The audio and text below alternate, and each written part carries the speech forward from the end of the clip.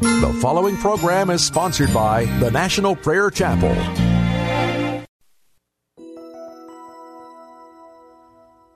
What can wash away my sin?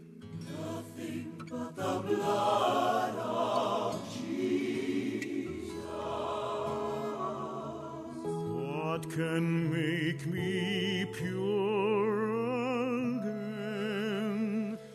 Nothing but the blood of Jesus.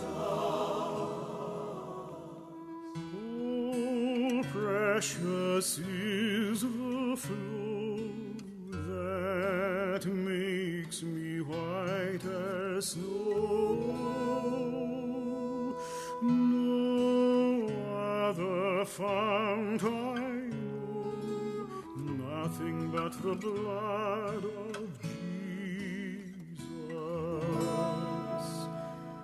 There is a fountain filled with blood drawn from Emmanuel's veins, and sinners plunged beneath that flood lose all their guilty stains, lose all their guilty stains, lose all their guilty stains, and sinners plunged beneath that flood lose all their guilty stains.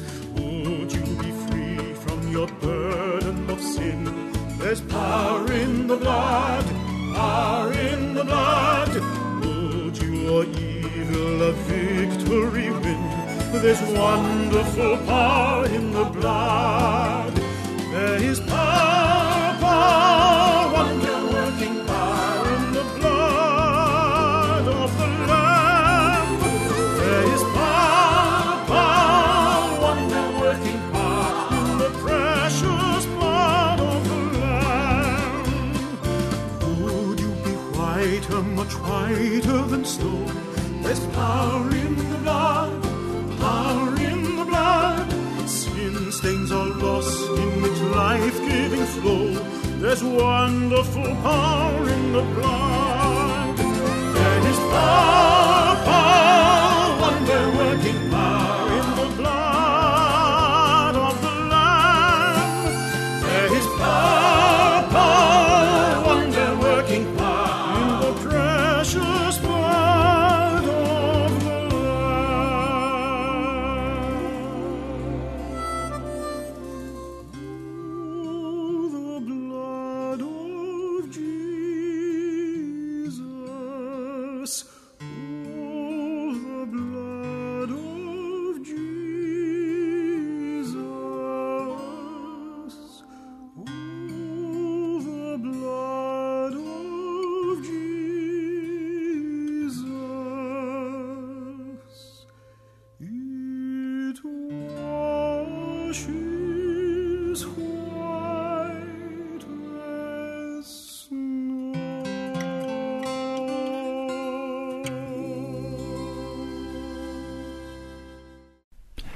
Lord, I plead your blood today over every person who will listen to this broadcast.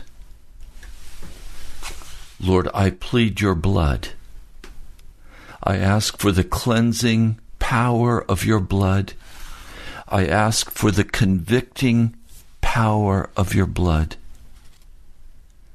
And I ask your mercy for the judgment that your blood will pass on every person who treats it as something of non-importance.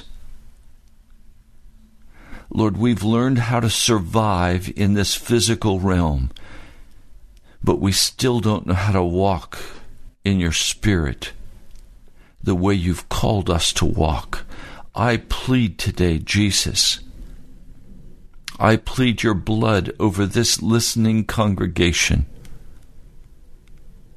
Would you give us clear minds to understand and hearts that will receive? In the name of Jesus, I pray. Amen. What happened at the atonement? When Jesus went to the cross, what happened? When he died on that cross, what happened?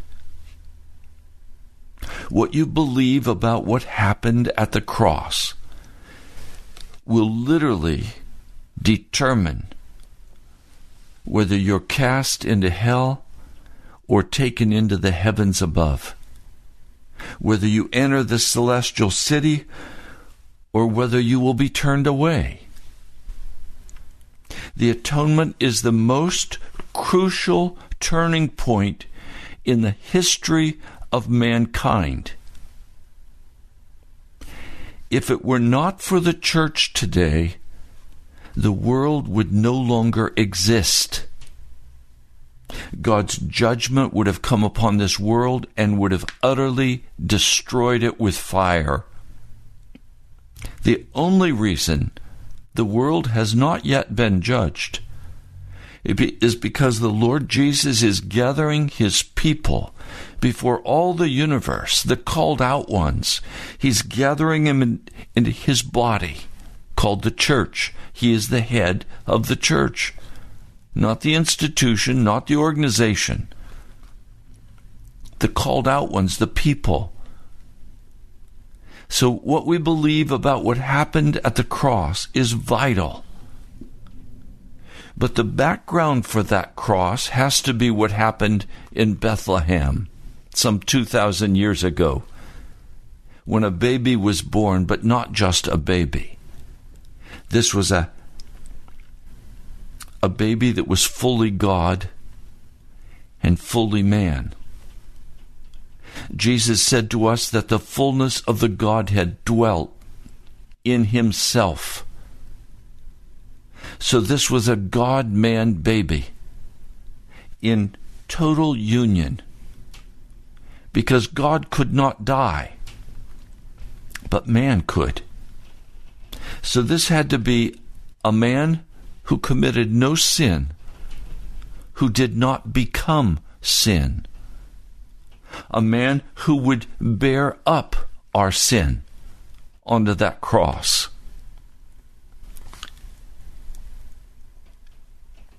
Now, the Westminster Confession of Faith, I want to read for you what it declares. It says, "Those whom God effectually calleth, he also freely justifieth, not by infusing righteousness into them, but by pardoning their sins, and by accounting and accepting their persons as righteous, not for anything wrought in them." Of course,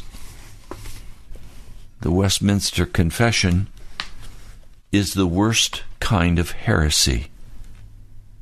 It will take many, many people to hell. Why would I say that? Well, first, they're using the word justifieth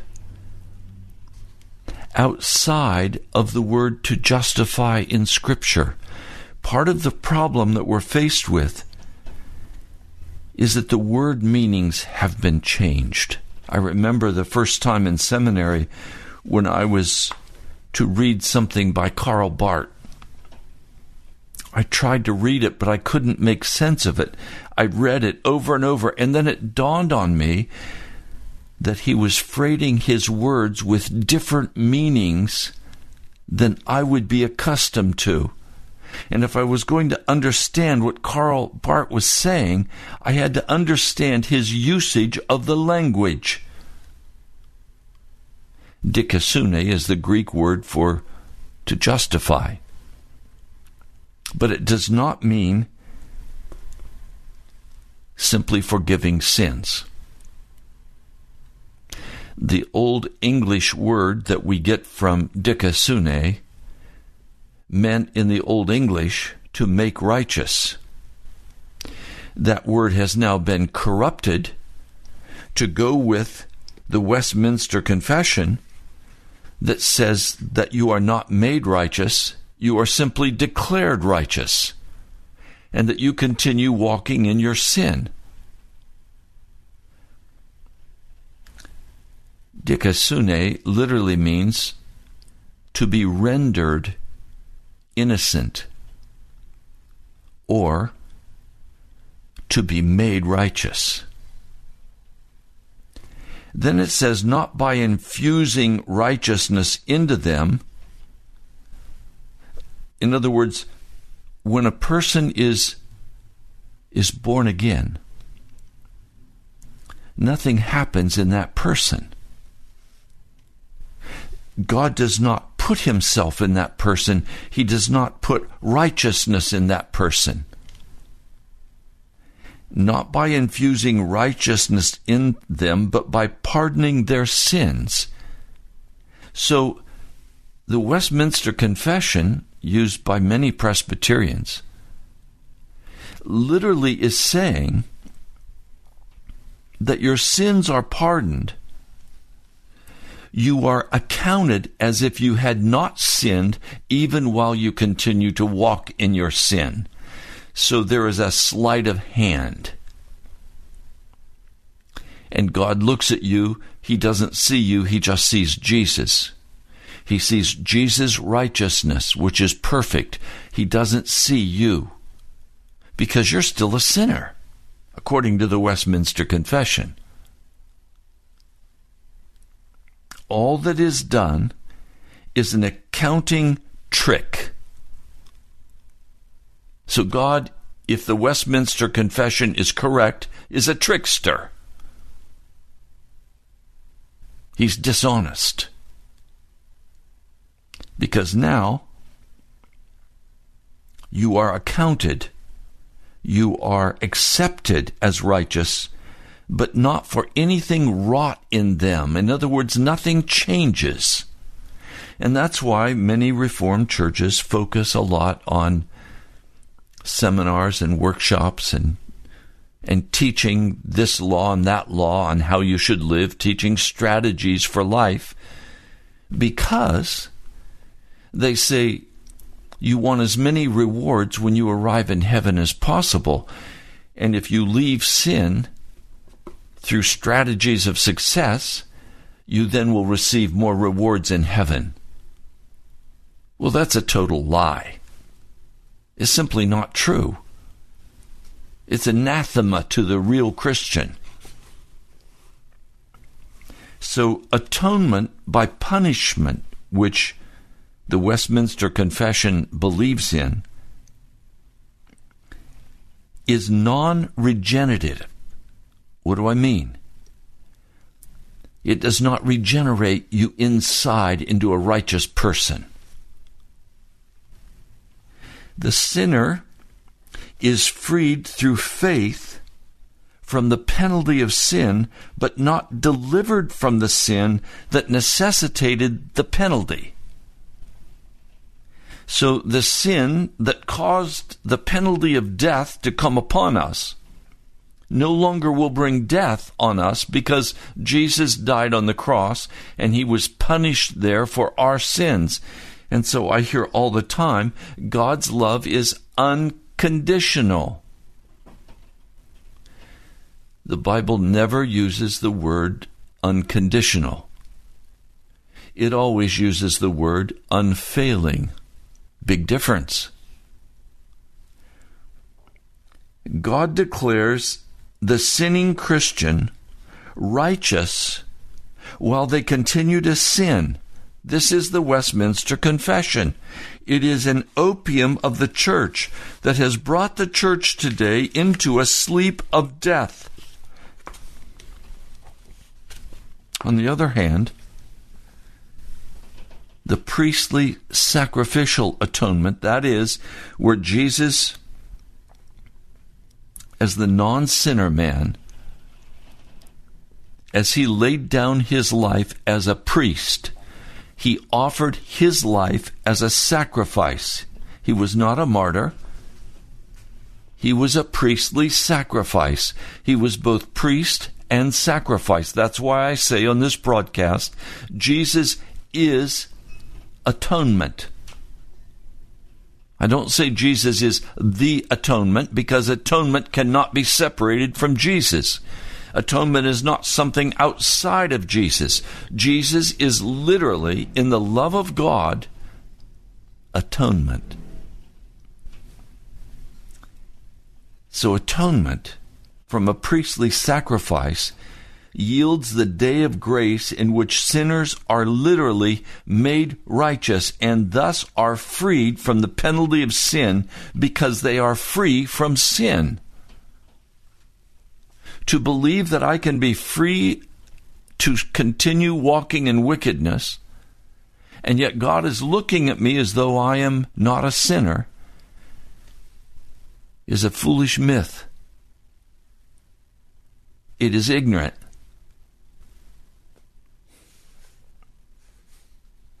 Priestly atonement yields righteousness, imputed righteousness.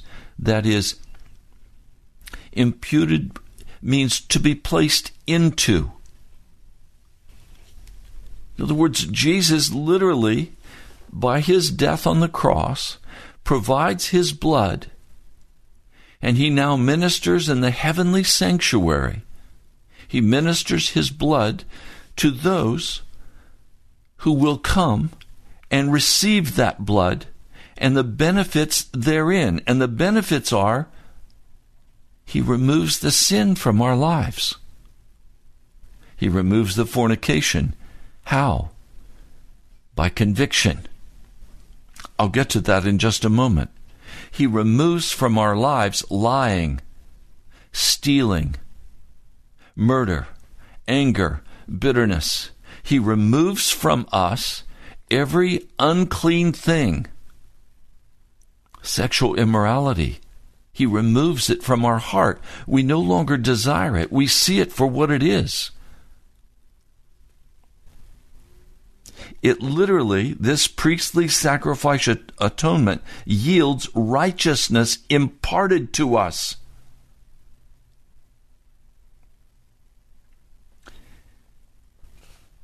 The whole atonement belief that Jesus was punished on the cross and did a finished work at the cross.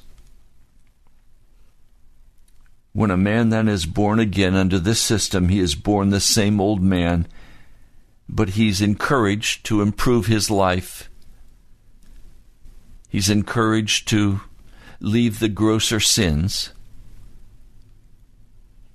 One man who came to the National Prayer Chapel, heartbroken, a drug addict, he asked me the question, can I be saved while I continue in my drugs? And I said, absolutely no.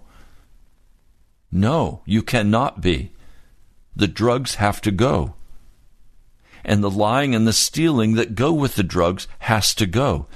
And he said, well, I asked my pastor at a mega Presbyterian church in Washington, I asked my pastor, and he told me, don't worry about the drugs. You're saved. You've received Jesus, and Jesus now covers you, so God will never see your drug habit. So if you can leave it, that'd be great. If you can go to a program and be rehabbed, that would be great. But don't worry about whether you're a drug addict or not. You're saved. You're on your way to heaven. No, he was not on his way to heaven. He was headed fast to hell.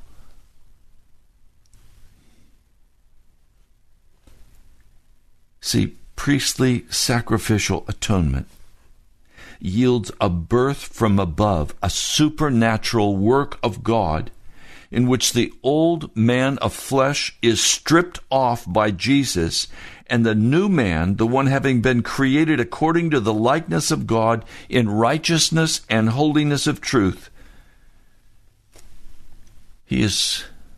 that new man is put on.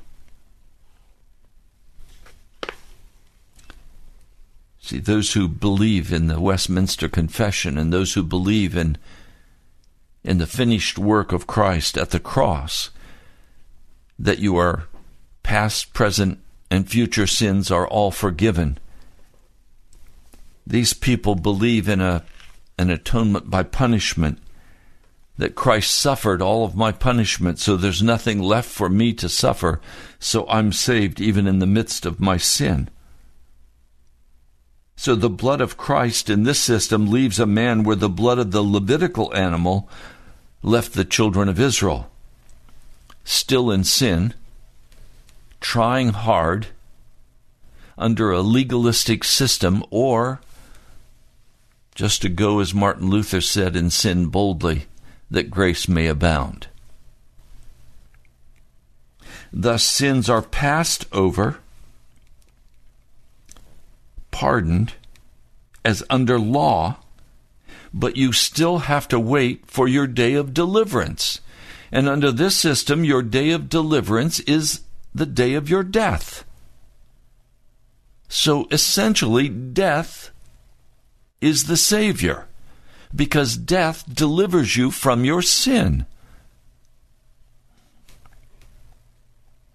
No, the biblical atonement, the priestly sacrificial atonement, the blood of Jesus Christ removes sin now and cleanses me from all unrighteousness.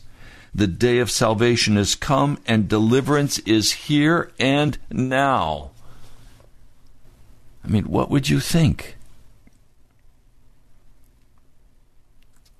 If Christians continue to walk in sin and refuse a life of obedience,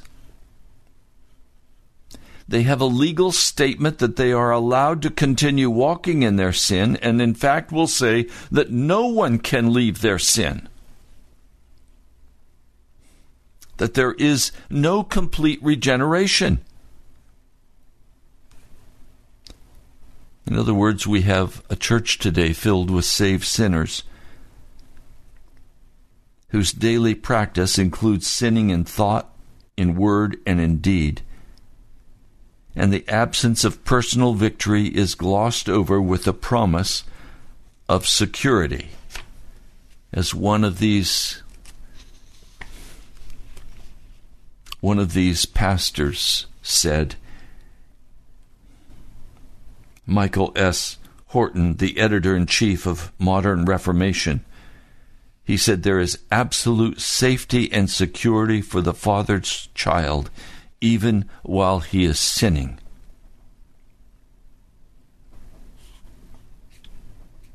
Even though the believer is still sinful, he or she is judged by God as being blameless.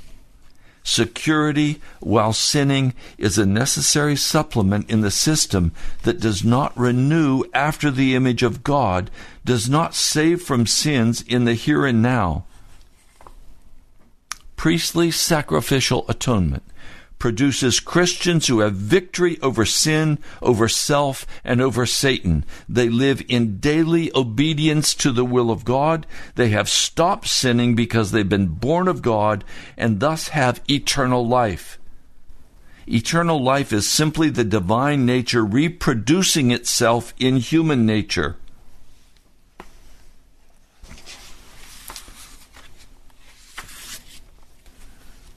These are very serious issues. The church has taken opium and gone to sleep. We see the destruction of America coming. We see a total moral collapse in America today. Every unclean thing is welcomed into the church. Every unclean piece of music is welcomed into the church. We just have to put a few Christ words to go with the wicked music. The church today is filled with entertainment. It's filled with pride and arrogance. It's filled with self. And of course, all of that's natural because they're teaching that you don't have to leave your sin to be saved. You're fine just like you are. But if you want some more rewards in heaven, here are some things you need to do. I want to once more return to chapter 12 of Pilgrim's Progress, edited by C.J. Lovick. It deals specifically with this issue. Bunyan writes, "I slept again and I dreamed. I saw the same two pilgrims going down the mountains along the highway toward the celestial city. Now a little below these mountains on the left-hand side lies the country of Conceit. From this country meandered a twisting but pleasant green lane that joined the pilgrim's highway. It was here that Christian and Hopeful met a very brisk lad who was coming out of that country. His name was Ignorance. Christian asked him where he'd come from and where he was going. You understand, those are two very, very key questions. Where have you come from? And where are you going? Have you been crucified with Christ? Or do you have a tolerance for wickedness and sin? And are you feasting on the darkness of this world? My pastor would always say, are you eating the apples of Sodom and the straw of Gomorrah? Are you filling your life with wickedness, with worldliness, with the love of position and power, the love of success? Are you filling your life with ambitions? You're going to be somebody? Where have you come from? And where are you going? Christian asked him where he came from and where he was going. "Sir, I was born in the country that lies off to the left, and I am going to the celestial city." So here's a young man who is coming from the land of deceit, the country of conceit, and he's on his way to the celestial city, and his name is Ignorance. And Christian asked him, "But how do you think you will enter in at the celestial gate? I think you may find some difficulty there." "Oh," he said, "as other good people do?" Christian asked again, "But what have you to show at the gate that will cause it to be opened to you?" And if you remember, when Christian came through the narrow gate, he was given a piece of paper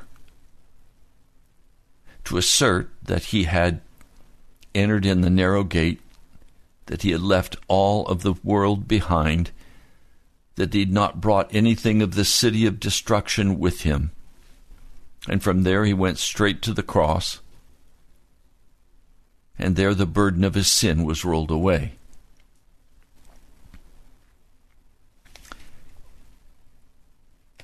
Christian asked again, "But what have you to show at the gate that will cause it to be opened to you?" "Oh, I know my Lord's will," he said, "and I have lived a good life." Ignorance said confidently, I pay every man what I owe him. I pray and I fast. I pay tithes and give alms, and I have left my country to go to the celestial city." But Christian challenged, "But you did not enter by the narrow sheep gate at the beginning of this way. Instead, you've come into the way through a crooked lane. Therefore, I'm afraid that whatever you think of yourself, you will be accused of being a thief and a robber on the day of reckoning, gaining no admittance to the celestial city." As I read that, my heart was deeply grieved. Because if you believe that your salvation is based on Jesus being punished at the cross, and that you're somehow one of the elect, and you can continue walking in your sin, you don't ever have the victory, then you have entered into the pursuit of God through a crooked lane, through ignorance. Are you too conceited to consider the question? If you are, you have come from the land of conceit. If you have not searched your soul and allowed the Holy Spirit to search you and to uncover every wicked thing in your heart, if you have not left the world and all of its pleasures and turned fully toward Jesus, you have come to Jesus on a crooked path, and he will not receive you. And you will have made whatever portion of the trip you make utterly in vain. Therefore, Christian said, I am afraid that whatever you think of yourself, you will be accursed of being a thief and a robber. Do you understand? It doesn't matter what you think. If I say to you, are you saved? And you say, oh, of course I'm saved. I'm a Christian. That's what you think. But what you think doesn't matter. What matters is what Jesus thinks. What does Jesus think of you? Are you still continuing to walk in fornication, in sexual uncleanness? Are you walking as a homosexual man or a lesbian woman? Are you unclean sexually? If you think in that condition, you're on your way to heaven because you have these sentimental feelings about Jesus or about God, you've been severely misinformed. If you think that stealing and lying and gossiping, if you think that gluttony is not an issue, if you think that backbiting and gossip is not an issue,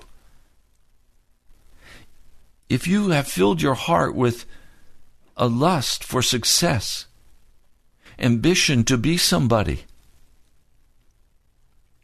then I can tell you now, you are not saved. Because Jesus will declare that you are not saved. You see, the sign that a man or woman has been born from above is that they're transformed into a new person.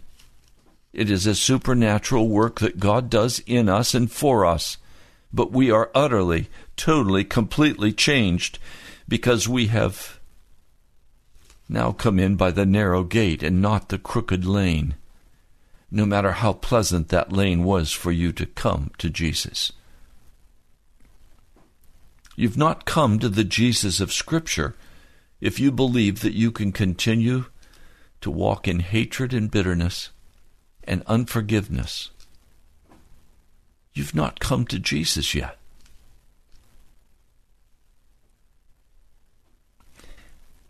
He says, I'm afraid that whatever you think of yourself, you will be accursed of being a thief and a robber on the day of reckoning, gaining no admittance to the celestial city. Gentlemen, you are complete strangers to me. I do not know you, ignorance stated.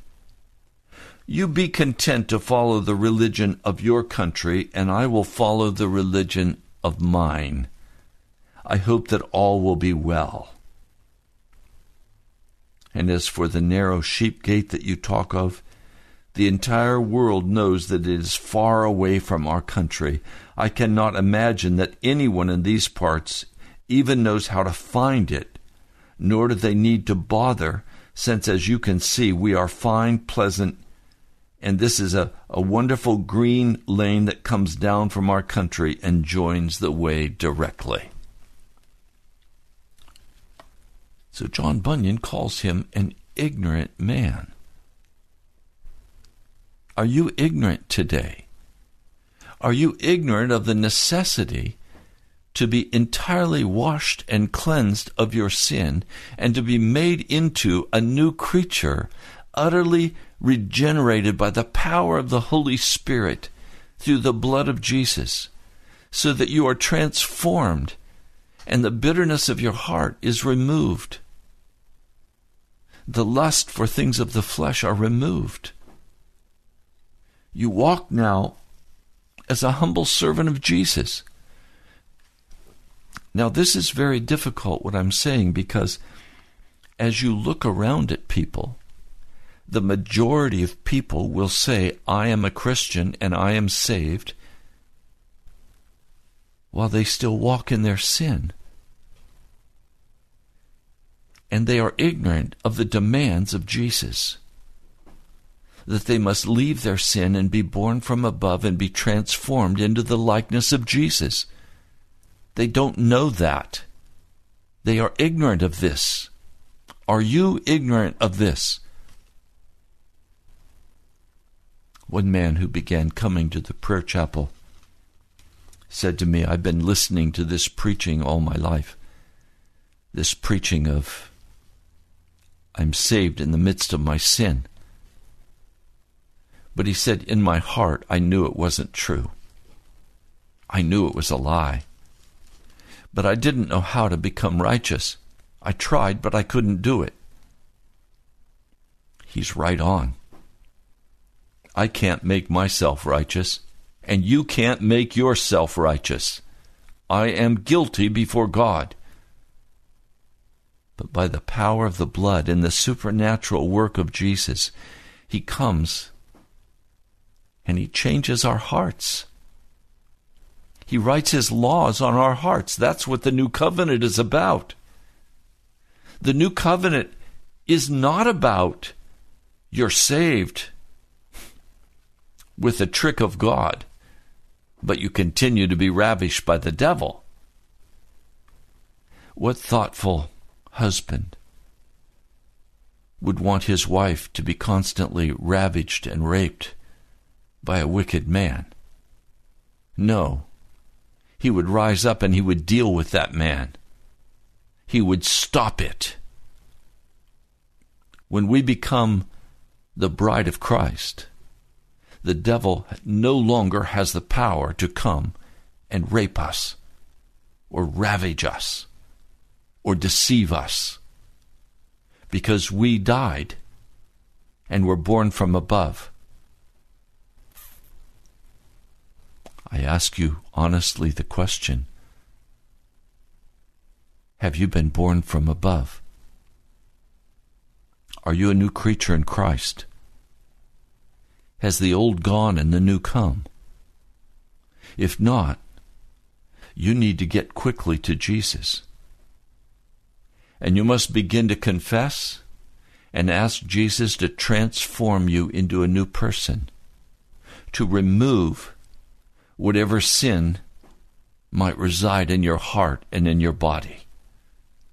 And he will do it.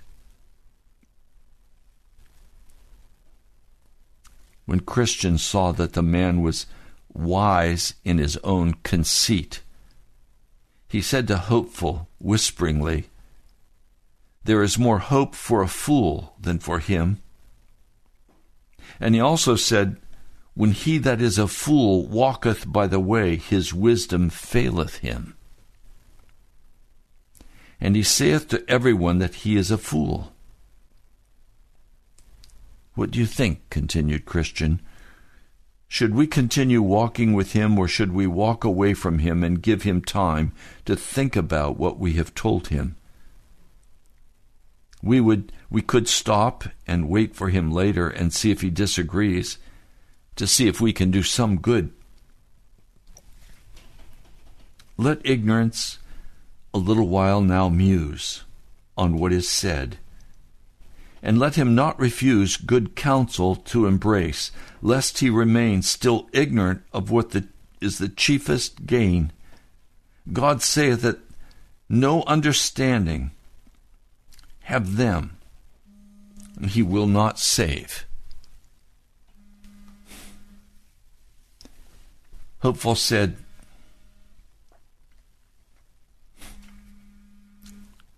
I don't think it's a good idea to tell him everything at once.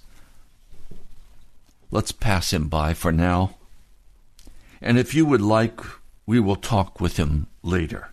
Perhaps he will be better able to consider what we've told him if we give him some time to do so.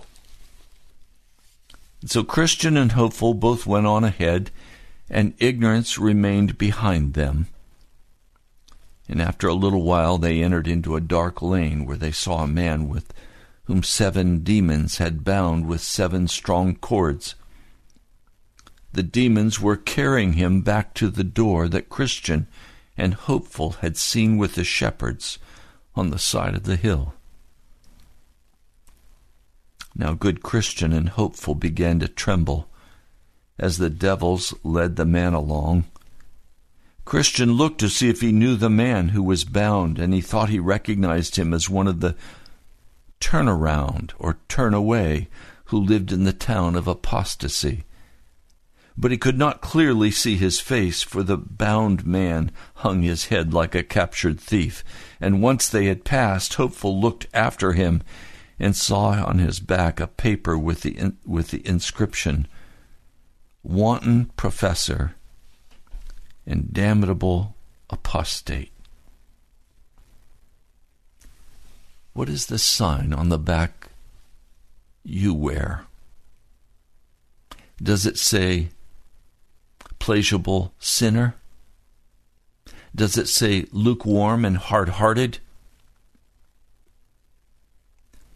Are you being led to your destruction because you have believed the lie that you can continue to walk in sin and that the grace of God has covered you, and that when Jesus looks at you, he won't see you, he'll see his own righteousness?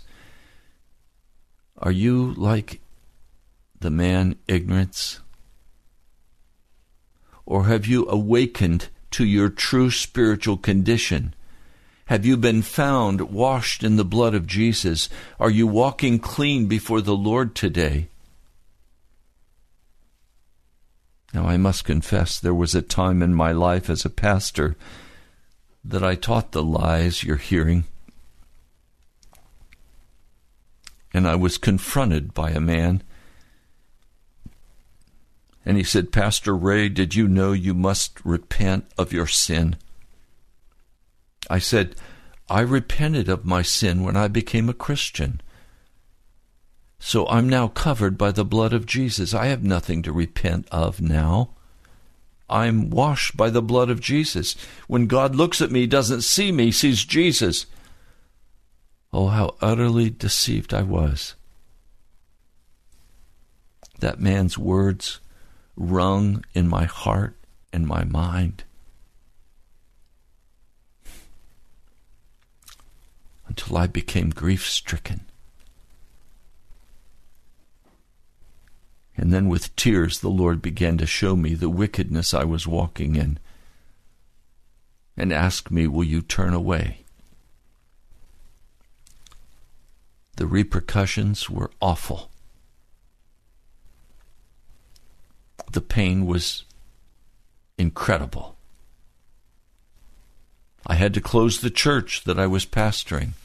It was an independent church that I had started.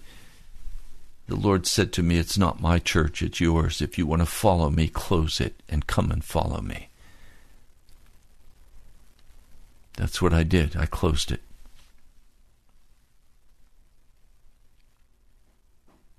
And of course, with closing it, I lost my salary. And for the next 7 years, I had no salary. I simply followed Jesus. I followed Jesus. In my case, not in yours, in my case, I followed Jesus with my wife into 5 years of homelessness, tucked away in a pagan family's home, being loved and cared for by them. I look back and I say, "Lord, how gracious you were." So for 7 years, I simply read the scriptures and searched after Jesus day after day, hour after hour, as I had to completely throw out everything I'd learned in the church I was born in, the denomination I was a part of, and then everything that I had accumulated through seminary. And later, I had to lay it all down because it didn't match what the Scriptures taught. So please understand, I'm not saying this to you lightly. I've paid a tremendous price to be free to say the things to you today I'm saying to you. I've paid a tremendous financial price, a physical price, a spiritual price. I've had to enter through the narrow gate and leave behind all of my hopes, dreams, visions of being somebody, of success and prosperity. I've laid all of that down. I made a covenant with the Lord that I would only receive from His hand what He chose to give me. That's how I walk today. Trusting in Jesus, trusting in His shed blood. And He has worked an incredible change in my heart. And He will in yours. You can have the victory over every sin, over every bondage. Nay, you must have the victory, or you cannot be saved. There are no exceptions. Some of you have said to me, when we've spoken by telephone, or when you have visited the National Prayer Chapel, Pastor, I'm doing the best I can do. That's all I can do. And I'm not able to overcome this sin. And I've said to you, my dear brother, you cannot overcome your sin. It's a free gift by faith. It is by faith alone in the blood of Jesus Christ, standing in the promises of God. And by these precious promises, we participate with God in the divine nature, being transformed into the likeness of Christ. Christ in you, the hope of glory. Are you saved? Has that wonderful power of Jesus come into your life and into your heart and transformed you and broken the bondages of your sin, your hopelessness? I spoke with a man yesterday trying to dig out, trying to figure out what's in my heart. I said to him, stop. That's not your job. Your job is to look at Jesus. Your job is to ask Jesus to come and tear away the wickedness of your flesh. Jesus is the one who will do the repair and the change and the cleansing. As long as you keep your eyes on Jesus, you humble your heart and you ask Him, please, I don't want to walk in this anymore. Put hatred in my heart toward this.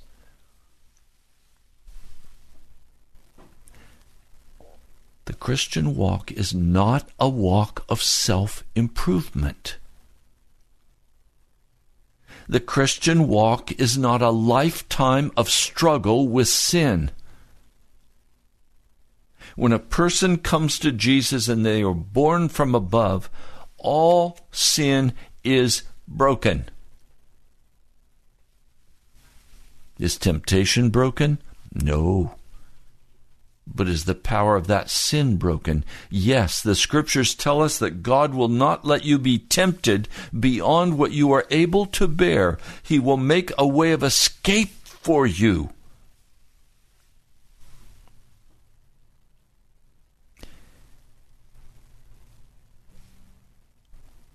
This is the heart of the gospel. The atoning blood of Jesus, that does not just declare us righteous. The blood of Jesus makes us righteous.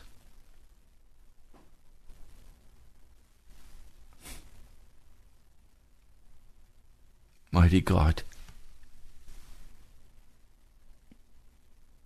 I know that those listening to this broadcast today will have no ability to turn aside from their sin if you do not come and convict them and show them their true condition before you. And I'm asking that that would happen right now. I'm asking, Jesus, would you come and release your people from the bondage of Satan? Would you give them intellectual understanding, spiritual understanding, physical understanding, that, Lord, we would no longer take the opium of deception.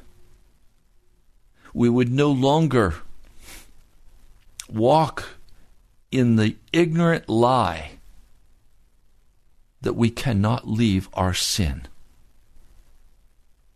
Lord, please come and minister to your people today. There are some who are very discouraged. They don't understand what I've been saying.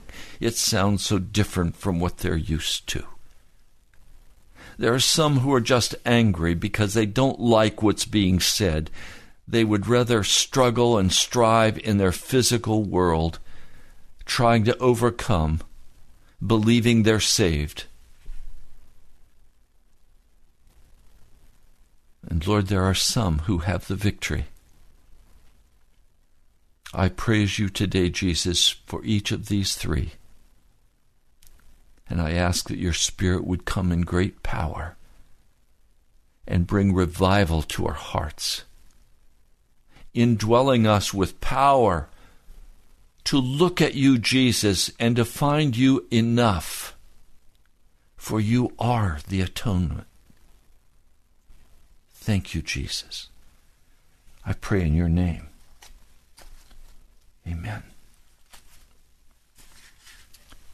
I invite you to go to our webpage, nationalprayerchapel.com. You can listen to this message additional times. I also invite you to go to our YouTube and subscribe. You can watch today's message on the YouTube. I also invite you to participate with me in covering the cost of this broadcast. Please write to me at the National Prayer Chapel, Post Office Box 2346, Woodbridge, Virginia, 22195.